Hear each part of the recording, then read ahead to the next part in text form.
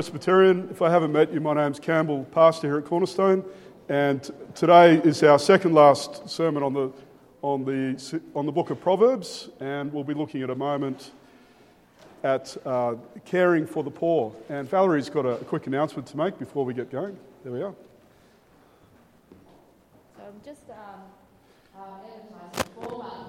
Just remind everyone again for International Night Market on the 19th of October, 2 weeks' time, Friday night, at Wellspring Church, 6 o'clock. And that is for a fundraising event for the ministry to international students in university. And we would like everyone to participate and enjoy the food. Thank you. Start at 6 o'clock. Thank you. Okay, thank you. And why don't we welcome Eleanor to church for the first time. Eleanor and Robin and Baven, it's great to see you down there.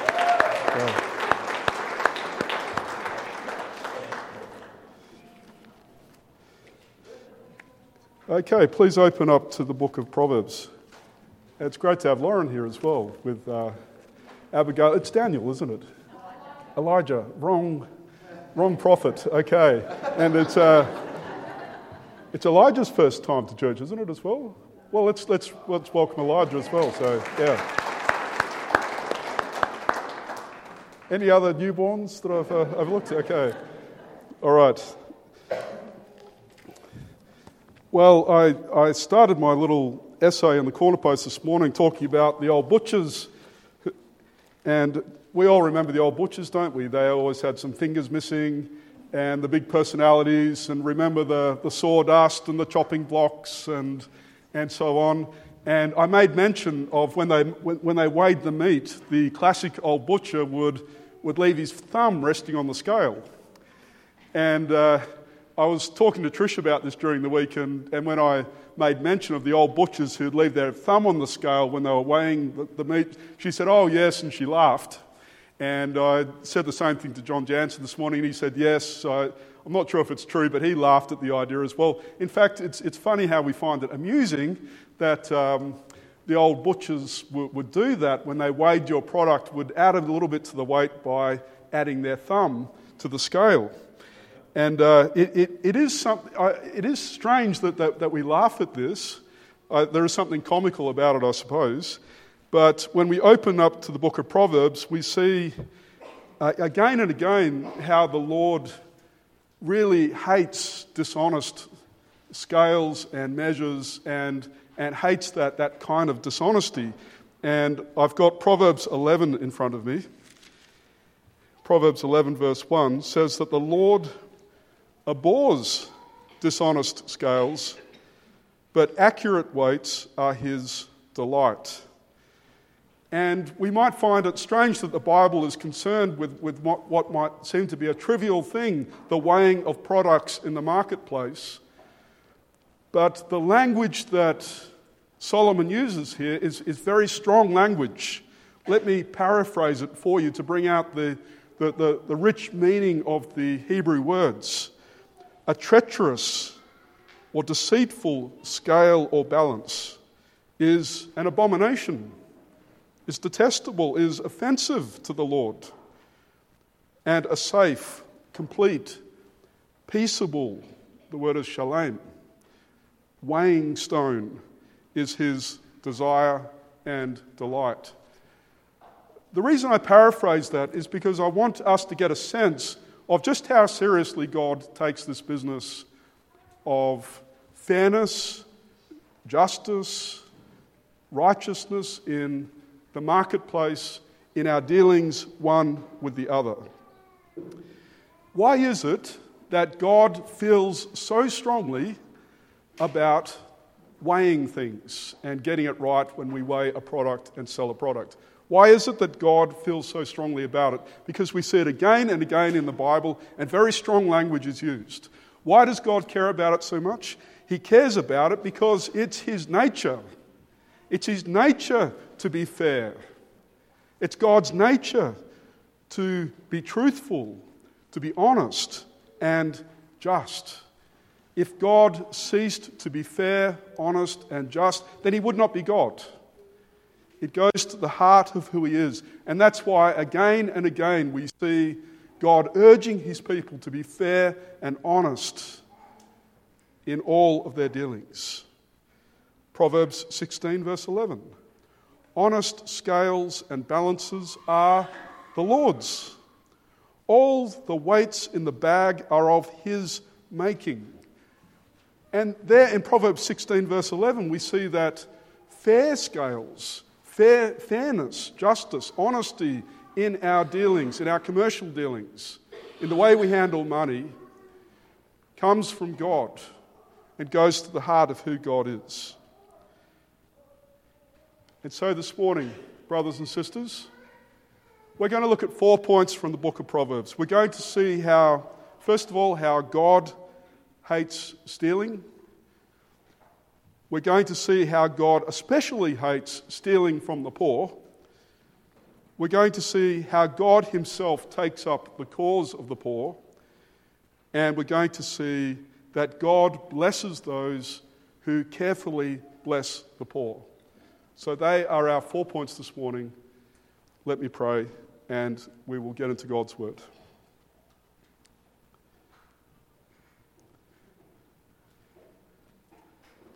Father, we sit in your presence this morning. Speak to us now. Convict us where necessary. Bring us to repentance and change. Glorify your Son here as we listen to his word. Amen. So first of all, we see from God's word how God hates stealing. In 1963, 16 men robbed the Royal Mail train that was going from Glasgow to London, and they beat the driver with an iron bar and stole the equivalent of $70 million. And this became known as what? The Great Train Robbery. Listen to the way we describe it. The Great Train Robbery. And two of the men, Buster Edwards and Ronnie Biggs, became somewhat celebrities in England. In fact, in 1988, they even made a film called Buster about one of the thieves, Buster Edwards, and Phil Collins played the leading role, and it was a comedy. So the Great Train Robbery, where millions of dollars were stolen and the driver was beaten, has become something of a legendary tale, and the criminals themselves kind of folk heroes in England. My brother used to be a policeman, and it used to frustrate him no end how people talked about Ned Kelly in Australia. How we looked at him as some kind of glamorous figure, a kind of folklore hero of Australian history. And my brother would say he was a murderer and a thief. And we so often glorify this man. And it is strange how human beings, how we have this tendency to glorify stealing and this kind of highway robbery. But again, we see from God's word just how much he hates stealing, how he hates it when we take what belongs to others. In fact, when the tax collectors came to be baptized to John the Baptist, and they said to John, "What should we do?" What did John say to them? He said, "Don't collect any more money than you are required to."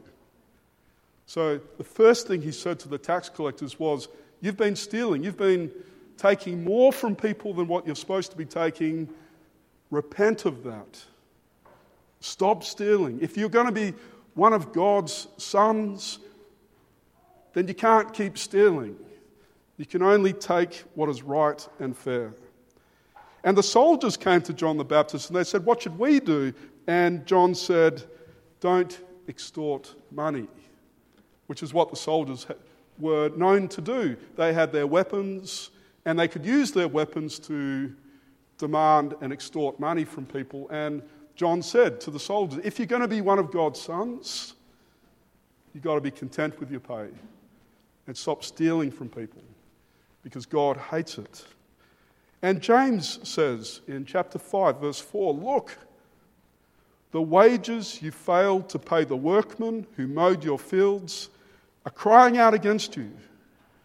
The cries of the harvesters have reached the ears of the Lord Almighty. This is how much God hates stealing, and stealing means not paying others what we owe them. And James, the brother of our Lord, says that those who have not been paid properly, their cries reach the ears of God. God cares about this. God cares about fairness and justice. It goes to his very heart, his very nature. And God cares when we steal. It's no laughing matter to him. And the Apostle Paul shows us that stealing is not just about money. It's not just about taking money from what we might, money from other people, or withholding money that we might owe to another person. In Romans 13, he says, "Give everyone what you owe them. If you owe taxes, pay taxes. If revenue, then revenue." And now he shifts gear. If respect, then respect. If honour, then honour. You hear what Paul's saying? Paul says that stealing is not just about money. It's about withholding whatever we should give to another person. If we should honour another person and we don't give them that honour, then that's stealing. If we should respect another person, the Bible commands that children should respect and honour their parents. If you don't do that, you're robbing your parents. You're stealing. You're taking from them what God says that they must have. And God cares about this stealing and this robbery in whatever form it comes. The Westminster Larger Catechism has a brilliant commentary on the Ten Commandments, and I've put some of it in the corner post. But listen to what it says about the Eighth Commandment, and listen to how it draws out all the implications of the Eighth Commandment, which is, of course, do not steal. The Westminster Larger Catechism says that the duties required in the Eighth Commandment are truth, faithfulness and justice in contracts and business, rendering to everyone his due, giving and lending freely, according to our abilities and the necessities of others, moderation of our judgments, wills and affections concerning worldly goods, a provident care and study to keep, get, use, and use the things which are necessary and convenient to sustain us, frugality, avoiding unnecessary lawsuits and going guarantor, and an endeavour by all just and lawful means to procure, preserve and further the wealth and outward estate of others as well as our own. And so what the Larger Catechism helps us to see is that the commandment to not steal has a very broad application, and when God tells us not to steal, he's telling us to give to everyone what we ought to give them, and to be generous, open-handed, and fair with all. Proverbs 16, verse 8. Better a little with righteousness than much gain with injustice. And so I think we can see, and I've just given some little glimpses, we can see that God hates stealing in whatever form it comes. But our second point today is that God especially hates it when we steal from the poor. There's an old saying, goes back centuries. The poor are a gold mine. The poor are a gold mine. What does that saying mean, the poor are a gold mine? It means that though poor people might not have much, there's usually lots of them, and they are perhaps easier to manipulate or to steal from than others. And so a clever and wicked person can get an awful lot of money from the poor. It's interesting to me that when Sizzler opened its franchise in Perth, do you know about Sizzler? Okay, it's the buffet. You know, you pay money and it's all you can eat, all the awful food you can eat. And you pay quite a bit of money for it. It's very interesting to me that when they set up their stores in Perth, they were in all the poorer suburbs. And Sizzler's not cheap, but they set it up in the poor suburbs. And I think the mindset was, well, here are people that they don't have much, their lives are probably hard. Here's a little luxury, and here's a way to get money. And cash converters targets the poor. Internet scams target the poor. The pokies are not put in the rich suburbs of Hobart. They're in the poor suburbs, right? And in Perth recently, my parents have a TV, and I was shocked at the number of ads there are for betting agencies now. This is something I hadn't seen even a few years ago. Ad after ad for mobile betting.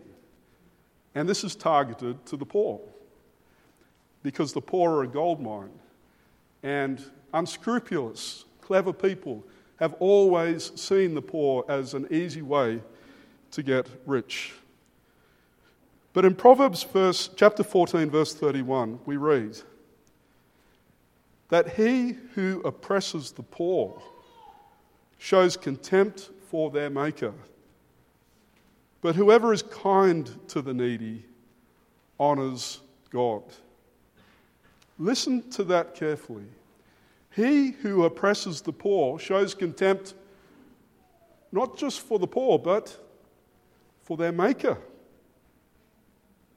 But whoever is kind to the needy honours God.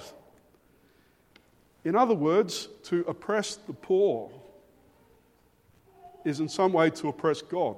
Why is that? How is that? It's because the poor bear his image. The poor, just as much as the rich, bear the image of God, and to oppress or hurt them in any way is to attack the God who made them, the God whose image they bear. And let's not forget that God the Son gave up the riches of heaven and made himself poor, and in fact lived with the poor and identified with the poor.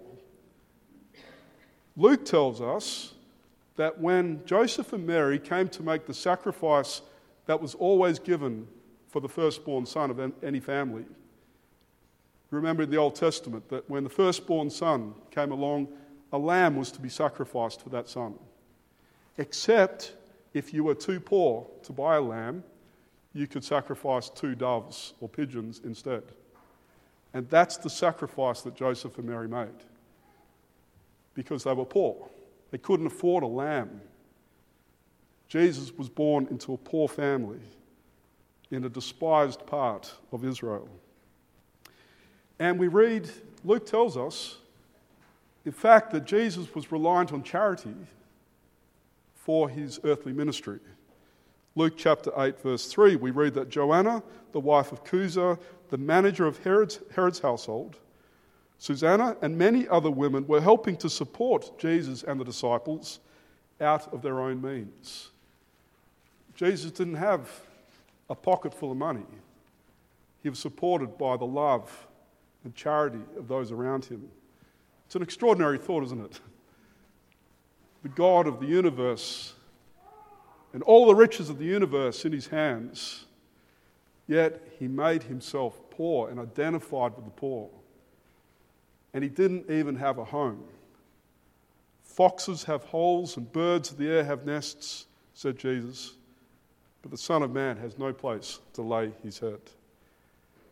And so Paul says in 2 Corinthians chapter 8, for your sakes Jesus became poor so that you through his poverty might become rich. And so Jesus completely identified himself with the poor. And he identifies himself so much with poor Christians that he says in the parable of the sheep and the goats that when we do not give food to the hungry or water to the thirsty, when we don't look after the alien, when we don't clothe the naked, visit the sick, visit those who are imprisoned, Jesus said, when we don't do that for the poor, and particularly the Christian poor, we are not doing it for him, he said. He completely identifies himself with the Christian poor of the world. So much so that when we give to our poor brothers and sisters, Jesus said, "You're actually giving to me." And when you close your fists and your hearts to your poor brothers and sisters, you're closing your hearts to me, Jesus said. That's how closely he identifies with the poor. Do we understand this? Do we understand just how much God hates the exploitation of the poor and how much God hates when we close our eyes to the plight of the poor? And that's why Proverbs teaches us that God himself will take up the cause of the poor. Proverbs 23 verse 10 says, "Do not move an ancient boundary stone or encroach on the fields of the fatherless." Now, you understand what's going on here, don't you? So the boundary stone marks the perimeter of someone's property. And so there's the house of a poor person, and the boundary stone's here. And in the middle of the night, I get up and quietly kick the boundary stone a couple of feet that way. What am I doing? I'm stealing. I'm stealing that person's territory, their land. I'm adding to my land and stealing from their land. And Proverbs says, don't move an ancient boundary stone or encroach on the fields of the fatherless. There's a special concern here for the fatherless, for the orphan, for those who cannot protect themselves, because they are the easiest people to exploit. But it goes on to say, don't do this. Why? Here's the reason. Listen to why you should not exploit the poor. Because their defender is strong, and he will take up their case against you. God himself will take up their case, says the book of Proverbs. This is how much God cares about this. If you kick the boundary stone of a poor person and exploit them, take their property, steal from them, you will have God to contend with, says the book of Proverbs. And God will not just go up against those who exploit the poor. Proverbs also says that he will go up against those who shut their eyes to the plight of the poor. Now, we must understand the difference here. It might seem, it's obvious, isn't it, that it's wrong to steal from the poor. That's obvious. But Proverbs says that God is equally concerned when we turn a blind eye to their plight, or when we harden our heart to their plight. Listen to Proverbs 21, verse 13. In fact, please open Proverbs 21:13, because we need to be very clear in our minds that this is our Father speaking to us.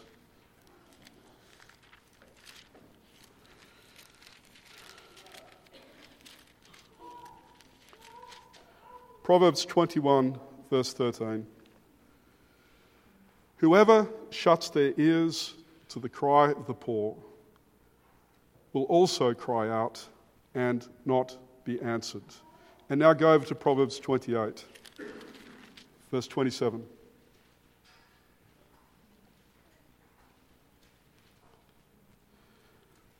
Proverbs 28, verse 27. Those who give to the poor will lack nothing, but those who close their eyes to them receive many curses. Because it's obvious to us that we shouldn't take from the poor, but God equally condemns not helping. This is the sin of omission, isn't it? God hates the sin of commission, of stealing from the poor, but he just as much hates the sin of omission, of not helping those who need help.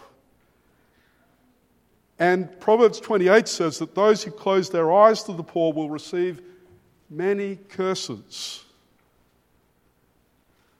And God's curse is the opposite to God's blessing. His curse brings light, life, joy, and peace. And his curse brings devastation, darkness, death, and suffering. It's a very serious matter for God. And it's urgent that I and that we all ask ourselves, are we doing this? Are we shutting our ears to the cry of the poor? Are we closing our eyes to them? It's a serious matter.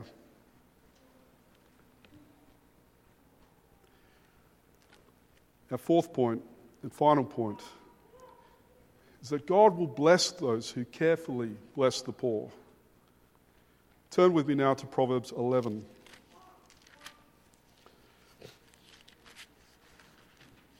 Proverbs 11, verse 24.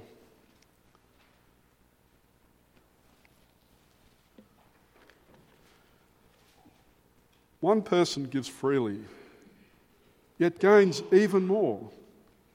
Another withholds unduly, but comes to poverty.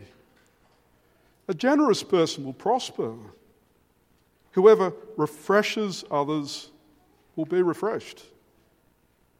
People curse the one who hoards grain, but they pray God's blessing on the one who is willing to sell. And Proverbs 22, verse 9 says, let's turn to it. Let's look at it together. Proverbs 22, verse 9.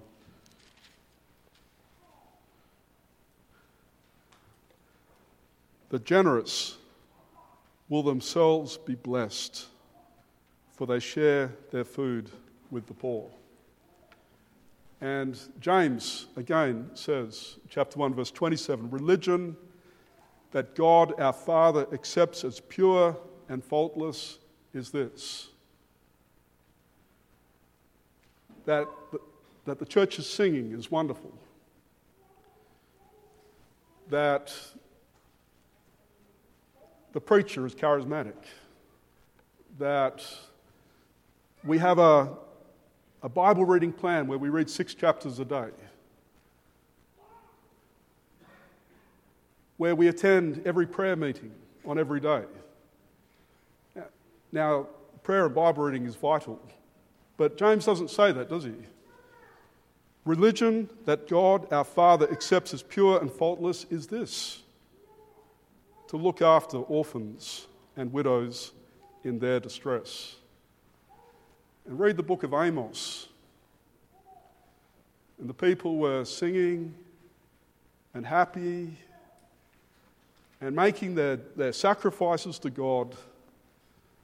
And God was appalled because all the time they weren't caring for the poor and the needy, the orphans and the widows.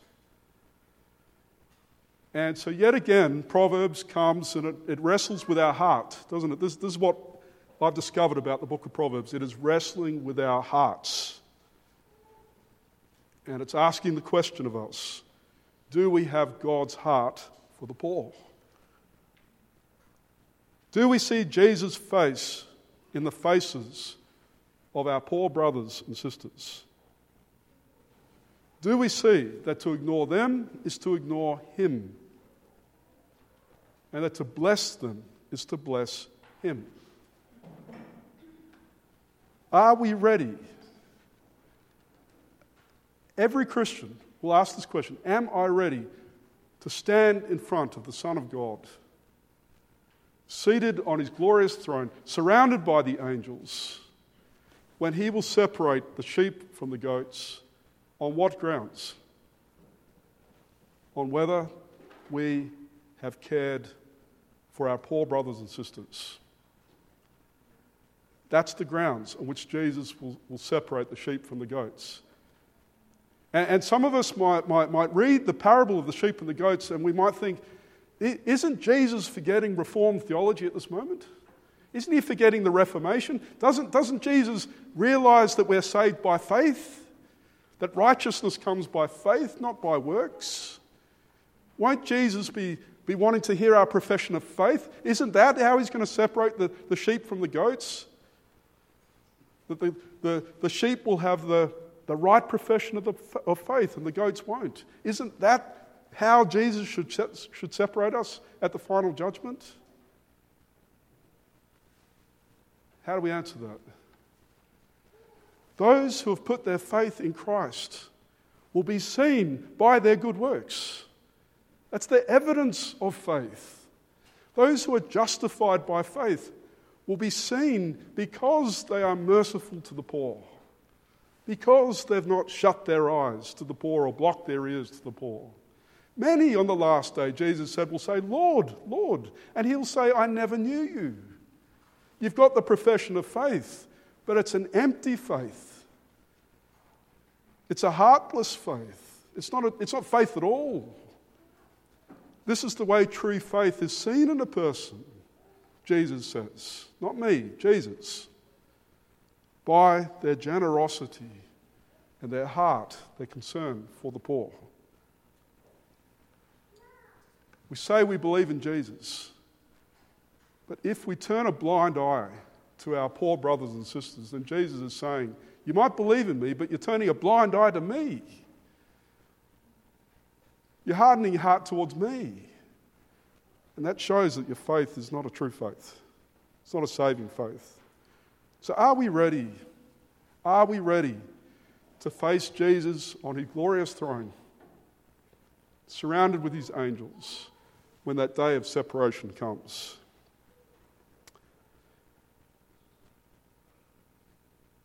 Let me finish with one or two passages from the New Testament. 1 John chapter 3. Listen to this. This is how we know what love is. Jesus Christ laid down his life for us, and we ought to lay down our lives for our brothers and sisters. If anyone has material possessions and sees his brother or sister in need, but has no pity on him, how can the love of God be in him? Dear children, let us not love with words or tongue, but with actions and in truth.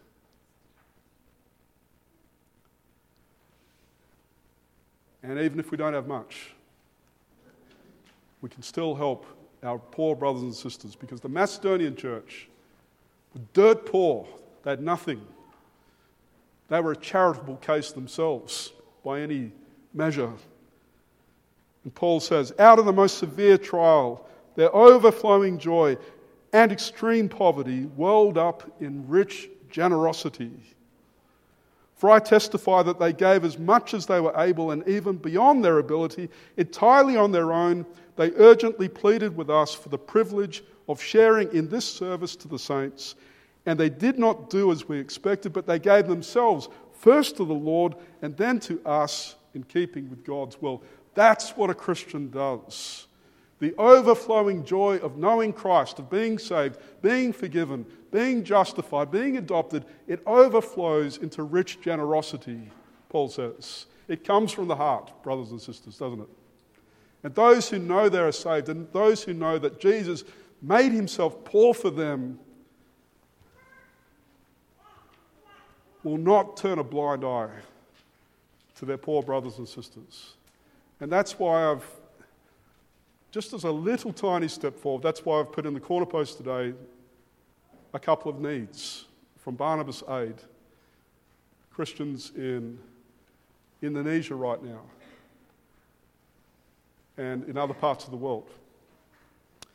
And we can know about the needs of our brothers and sisters. It's easy for us to find out about their needs. It's easy to give. And I've just tried to help us a little way by providing that information in today's bulletin. And so I finish with these words from our Lord Jesus Christ. And these words are for anyone here this morning In fact, let's now come to our Lord in prayer. So if we close our eyes and bow our heads.